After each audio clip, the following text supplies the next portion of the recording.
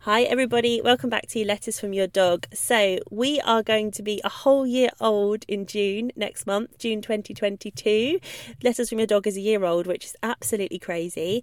So we are going to have some really cool giveaways throughout the month of June. So if you would like to be in with a chance to win one of our courses, access to our membership or to some of our coaching services as well, all you need to do is make sure you listen in during the month of June. There's going to be a prize every single week, and you need to listen to find out how to get one. Okay, see you in the episode. Parenting your much-loved dog is a relationship like no other. Our dogs are individuals, and there is no one-size-fits-all when it comes to training. Hi, I'm Dr. Holly Tett, professional dog trainer and clinical psychologist, and each week on Letters from Your Dog, we'll look at understanding specific dog training questions and struggles from your dog's point of view. Thanks for being here. Let's get to the episode. Hello and welcome back to Letters from Your Dog. Today we're going to be talking about my most favourite topic ever, and that is the question of why is connection the most important thing when it comes to working with our dogs. Before we get there though, I just wanted to ask you a favour. If you are a fan of this podcast, if you could go to wherever you're listening and just leave us a review and subscribe, that would help us so much. It means that the podcast is available and shown to more people so that we can help out more dogs and their people. So thank you very much if you're able to do that for us. Okay, so as I said, today we're going to be talking about connection, and connection is my favourite topic when it comes to thinking about dogs and people and how we work together. As lots of you know and lots of you are members, my signature membership within my company is called Canine Connection for that reason. It's about really building that relationship and that bond between the person and the dog. And I'm going to start just with a few examples to help us to think about this a little bit. They're a bit weird, so just go with it. I was like, how can I explain this? And these are the ones that popped into my head. So let me give you an example from March 2022. So at the time of recording this, just a couple of months ago, earlier this year. So my car is renowned for being, I'm going to be honest, a little on the messy side. I've always got the boot full of dog stuff and full of coats and random bits of equipment that I barely use, but somehow it feels like it'd be very important to have it there. I have actually got one of those boot organisers. If you haven't got one, they're fantastic. So it's like a big kind of open topped holder with various compartments, and I do love a compartment, so that's full of random stuff. In all honesty, and the main part of that is a load of random dog leads and things in case I happen to find a lost dog that I need to grab and put in the car. But anyway, that aside, so the car rarely gets a clean, if I'm honest. And when I do get it cleaned, I'm always like, oh, this is incredible. I should do this every month. But of course, I never do. So back in March, I finally got my car clean. My neighbour just started a car cleaning business, so he did it for me. It looked beautiful. It smelled amazing rather than smelling like dog, which is what it normally smells like. And I got in, I was like, oh, this is fantastic. What happened later that day? Do you guys remember in March we had the Saharan dust cloud that came across England anyway? So massive dust cloud that had come all the way from the Sahara Desert, and it basically rained brown rain all over my sparkling new car. And I was like, right, great. Well, that was pointless, wasn't it? At least the inside was still nice, but the outside was definitely dirty. Another example from my own life. So I'm moving house at the moment, very long process. And there was a few months where we had people coming to view the house, obviously, and to have a look and see if they might want to live there. And because I have lots of animals, I would spend honestly hours really making it pristine, something like 4 hours just cleaning, getting rid of all the dog hair, removing all evidence of dog, because of course not everyone likes animals, and just trying to make it look as good as it could, really. And I remember one time I was really rushed, so I was cutting it a bit fine, had to get the dogs out of the house and wait for the person to arrive, And so I just about finished this big clean. I opened a kitchen cupboard to shove in some stuff, as you do, quickly shove it in and close the cupboard and hope for the best. And what happened? A massive bag of flour fell out, landed on the worktop, flour went everywhere, and of course it's so fine that it sticks to every surface. It's kind of impossible to hoover, I discovered, because it just gets pushed around rather than being sucked up. And again, I was like, oh my gosh, I've just spent 4 hours cleaning this house and this cloud has gone in the kitchen, in the hallway, absolutely everywhere. So that's another example. And the third one, so this is sort of turning it on its head a little bit. This is when I've felt very guilty being this person. So I don't know if you've ever been into a public bathroom or maybe a hotel or a restaurant, like a foyer or a lobby, and you walk in and someone is there cleaning the floor. So washing the floor, sweeping the floor, whatever, and you happen to walk in with muddy shoes on. And if you are a dog person, I'm sure you've had muddy boots at some point, and you kind of hover going, oh, sorry, is it all right? Could I come across the floor? And most of the time they're like, yeah, don't worry about it, and they just clean up after you. But it feels really bad because they've just been cleaning it and you've gone and made it really dirty again. So all of those three examples, if you were that person in the main role, the main character of any of those scenarios, you could be thinking, oh, for goodness sake, I've just spent all this time and effort doing this task, making it clean or tidying or whatever it is, and it's all ruined now because this thing has happened. And this is often the message that I hear from pet parents. So you might have spent ages, months, weeks, months, however long, teaching your dog something, and then something comes along and it just feels like, well, that was completely pointless. And it might be, so let's say you have a dog with separation anxiety and you've managed to get up to an hour and a half leaving them on their own, and then something happens when you leave them, like there's a big noise, or someone knocks on the door and startles them, or they have a scrap with your other dog, and you sets them right back to the beginning. You think, oh my gosh, I'm back on leaving them for 2 or 3 seconds again. What was the point of all that work? Or let's say you've been working really, really hard on your recall, really like working every single day, your dog's getting much better, and then you go away on holiday for 2 weeks, you leave them with a family member or a friend, they don't do any of the things you ask them to do, and you get back and your dog's ignoring you again, and you think, oh my gosh, all of that work for nothing. There's lots and lots of scenarios in which this might happen.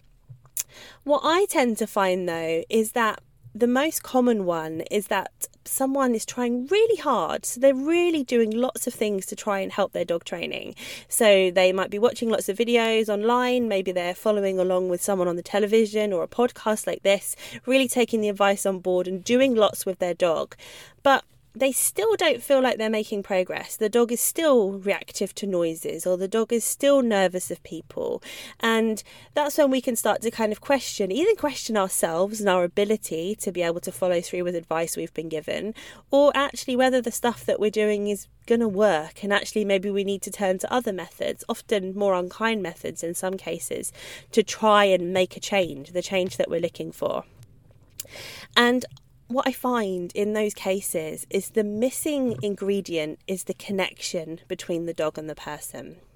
So it's all very well going through a whole list of training exercises. So you could be teaching anything at all. Let's say you're teaching your dog to stay out in public. So you're in a big open field, you ask them to lie down and to stay, and they manage it in some situations, and in other situations they completely ignore you and they run off, or they run after you, or they grab their toy and start chasing that, and you're thinking, why is this working in some situations and not in others?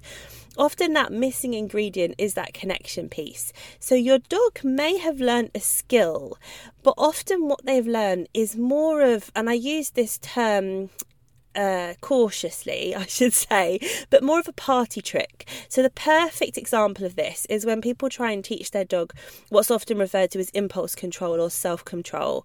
So they might hold out a treat or something on their hand, the dog is very, very good and doesn't take it, or often you'll see people putting treats on the dog's paws or on their nose, and the dog's waiting patiently, and then you give them a release word, or get it, or okay, and the dog eats the treat, and you think, oh wow, that's really cool.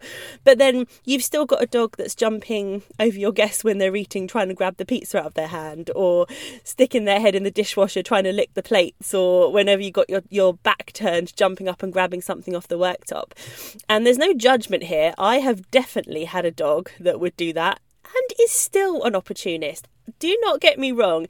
If I were to go out and leave anything tasty within reach of my Staffordor, I would say there's a pretty good chance that he would help himself to it. Now, if I asked him not to, he probably wouldn't. he'd be a good boy. If it was in an area that he has learnt that isn't a go zone for him, so if it's on the worktop or something like that, he wouldn't take it. But if I left a bag of food shopping, let's say, on the kitchen floor, and I left the house for an hour, chances are he'd stick his head in there. Now, that's not because he's a bad dog. It's just because A, he's a Labrador and he absolutely loves eating, which I can definitely empathise with. And B, I just haven't set that situation up for success for him. I know that he loves eating, regardless of how much he's had that day. And I'm not there to help him to make a good decision. And actually, it's a heck of a lot to ask him to make a good decision for 2 hours whilst I've left. It'd be better for me to put that food shopping away before I go, for example. So please don't think that my dogs are perfect. They're definitely not. And they've all got their own characters and things as well that go along with that, and breed traits and all that kind of stuff. The greedy Labrador isn't just a myth, it's a thing. It's a real thing. I can attest to that for sure. But I'm going off a little tangent there. But the idea is that if you don't have that connection piece there, what can start to happen is the training that you're doing with your dog just becomes a party trick, just becomes something that they do in that training scenario, but it doesn't translate to real life. That's where the connection piece really, really comes in. So a good way of thinking about this, think back to when you were at school. Can you remember your favourite teacher? And I actually find this quite hard. My memory's rubbish at the best of times. But I can certainly remember my favourite teacher, the way that they made me feel. I don't really remember much of what they taught me. It was a long time ago now. I couldn't give you any details really about any of the lessons or anything like that. But I know that they made me feel safe. I know that they made me feel heard and listened to. And I know that I felt confident to say what I wanted to say in front of them. Whereas with other teachers, I might be nervous to put my hand up and answer a question because of how they might react if I got it wrong, for example. If you can't think of a teacher, can you think of a friend or an employer even? Anyone that's been in your life that you just really enjoy spending time with? It could be someone in your life right now. So maybe it's your best friend. Why do you like spending time with them? Well, there's probably aspects of their character that you like. So my best friend is hilarious. She is really fun to be around. She's also someone that I don't need to constantly talk to. So if we were to sit and watch TV for an hour and say nothing, it would be perfectly comfortable. It wouldn't be that awkward, like, oh gosh, no, we should be having a conversation type thing. So you want to really think about what is it that you like about them, but then also how do they make you feel? So in my case, with my best friend, she makes me feel like a worthy person, like I'm worthy of her time. She has time for me when I ask for it. She is able to be open with me about things. I'm able to be open with her. And again, she makes me feel heard and listened to. That's what we need to create with our dogs. That's what we mean by connection. So we need our dogs to be able to feel safe enough to communicate with us. I'm not comfortable with this, or this is too hard for me, or you're asking too much of me right now, or I haven't learnt this to the extent to be able to do it in this scenario that you've put me in right now. Please listen to me. Because the biggest irony of dog training ever is that often we say, my dog isn't listening, my dog can't listen to me right now. But we aren't listening to what they're saying, not in words, but in their body language, in their running off and playing with another dog, in their choices, in their decision making, whatever it might be that they're doing that we don't like. That's a form of communication. So that connection piece is about being able to listen to our dogs and saying, okay, you're telling me right now this is too hard for you, so I need to make it easier, stop for the day, remove us from this situation, go home and plan what I'm going to do differently tomorrow, and then we try again. The other part that's really important is our reaction when things go wrong. We've spoken about this on the podcast before, but there will be times when your dog ignores you and goes and does his own thing, and there's lots of reasons why he might be doing that, but your reaction to his choice is really key. Because if he runs off and you go, Bentley, come here, and you do that enough times, that's going to have more damage to your recall than actually the fact that he's run off in the first place. If instead you say to yourself, okay, he's not able to listen to me right now, maybe I need to go and get him, or do whatever it is that I know is going to get him to come over to me in a positive way, then you can feel like you've had an experience where you've just learned something. Your dog's just given you some information. He's just said to you, you know what, I can't listen right now and I'm going to go off and do my own thing. Rather than getting stressed and worried and angry and your dog feeling that communication from you and thinking, yeah, you know what, I'm not going to come back next time either because this is what I get when I come back to my mum or dad. So for me, that's why connection is so important. It's about a two-way communication between you and your dog, and that's often the thing that makes the difference. So if you have felt like you've gotten a bit of a rut with your training and you're just not quite sure why things aren't working, I would invite you to go back and just revisit how well you're listening to your dog, how well you're responding to their body language, to their choices, to their decisions, and see, okay, well, if I'm not responding so well, what can I do to make things just that little bit better and that little bit clearer communication between me and my dog so that we feel safe together. Okay, so I hope that's helpful to think about why connection is important. If you are interested in learning more about connection, about safety as well, and also about freedom, I have a very, very cool collaboration coming up with my friends and colleagues, Laura Donaldson and Andy Hale. We've got a 3-part workshop series, which is starting on the 31st of May. There's one in May, one in June, and one in July. You can come to just one, or you can come to all 3 if you would like to. And I will put the link to register in the show notes. So if you would like to learn more about this and just generally how you can get to know your dog a little bit better, do come and join us for that series. It's called Know You, Know Your Dog. So it's a little bit about human psychology, a little bit about dog behaviour as well. And it's set to be really exciting. So I hope to see some of you there. Okay, take care.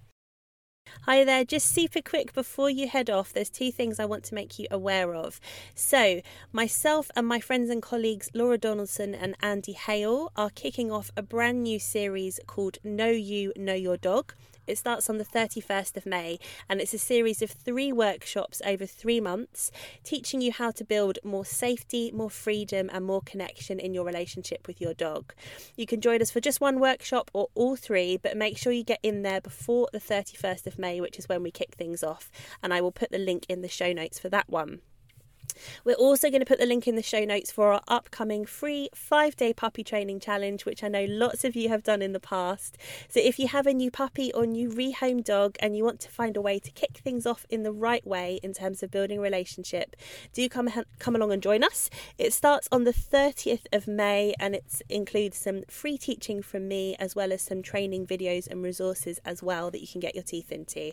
So again, the link for that is in the show notes and I hope to see some of you there. Take care.